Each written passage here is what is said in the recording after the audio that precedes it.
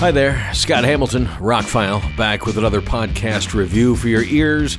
Going to be talking about the first blockbuster of all time, Jaws, in 4K.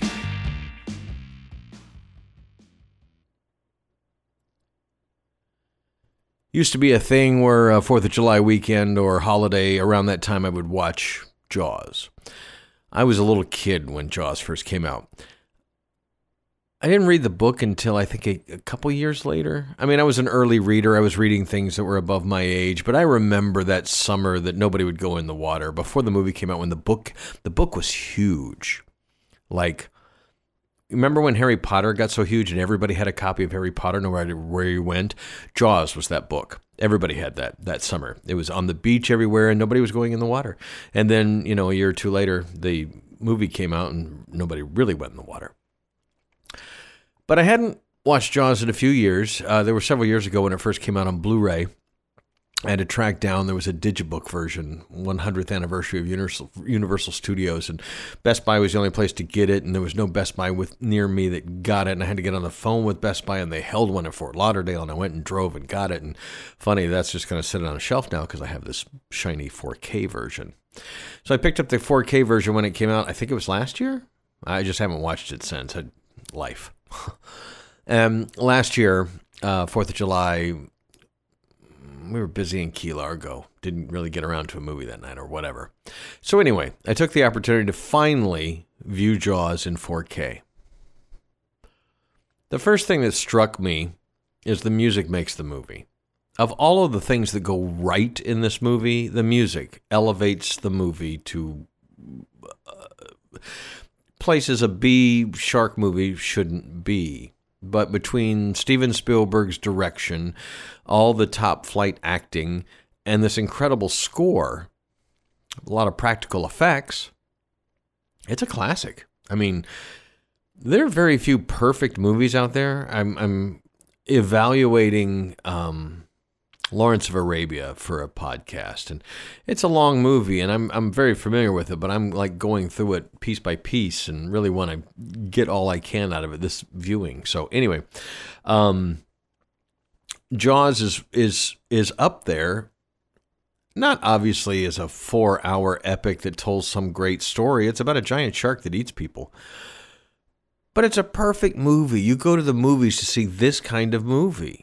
It doesn't really have anything to do with the shark. You got these characters, and they're all quirky, interesting, believable characters done by good actors.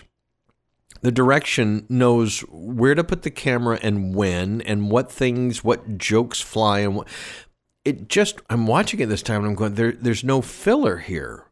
The movie moves very quickly. And I don't remember the book. It's been so many years since I read the book, but I know that Steven Spielberg worked his magic and made this movie the classic that it is. But again, you have to put all the pieces together, and the director's a big part of it. But they chose to do practical effects at a time we couldn't have done CG. There wasn't such a thing, but even superimposing or animation, stop-motion animation, wouldn't have been as visceral as this movie turned out. I've watched the extras in the past, and I rewatched them after watching it. I will get into how the 4K looks. It looks great, by the way. But it's just, I won't go deep into the movie. It's a young Spielberg. It's his third movie. He directed a made-for-TV movie called Duel, and then he did the Sugarland Express. Neither one of those were huge hits. And then he made this, and it literally was the first blockbuster of all time. Followed a year later by Star Wars, which knocked it out of the park. No movie before Jaws has stayed in the theater as long. People go back to see it time and time again. It was the perfect, juxtaposition of almost a horror movie, but it had those Spielberg sensibilities where it's got a lot of heart, and by the end of it, you care about the characters, even the more gruff. Like, Robert Shaw is brilliant as Quint. He's really great. And when he finally gets his, sorry about the spoilers, but this movie came out in 1976, it bothers you. That's the magic of Spielberg. He knew how to build the characters. He knew how to build tension.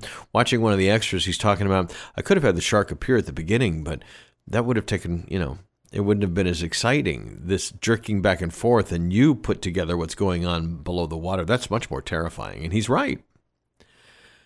But in watching the movie now and comparing it to all the other shark movies and horror movies that I've seen since, what a classic. It is just beginning to end the conversation between the mayor and Brody, the chief, and the Matt Hooper from the Oceanographic Institute, Richard Dreyfuss.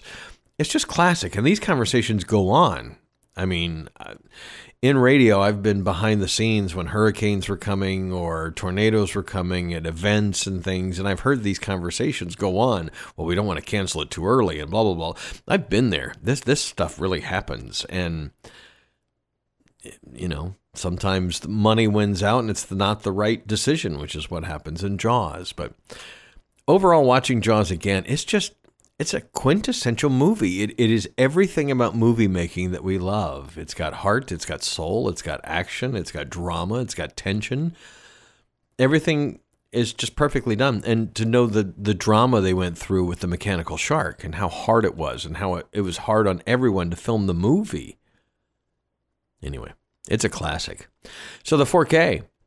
At first, Jaws looks like Jaws. It's always looked a little dingy. It reminds me of what it looks like. Have you been to Florida and you've looked through a window in like a hotel and it's clean, but they never get it completely clean and it looks a little almost foggy, a little scratchy, little, I don't know, kind of surreal through the window?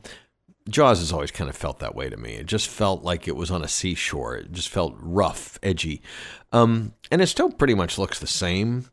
The HDR really brings out like reds when that happens. Or what I've really noticed in some of the older movies, it's not so much the bright colors or bright lights when they shine a flashlight at the camera, which is pretty spectacular when they do it in here, is more the gradations that you didn't see before that you can see now.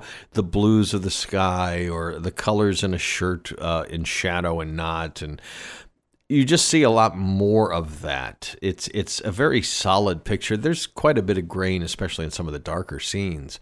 But some of the brightly lit scenes look like they were filmed yesterday. This is really as good as Jaws is probably ever going to look.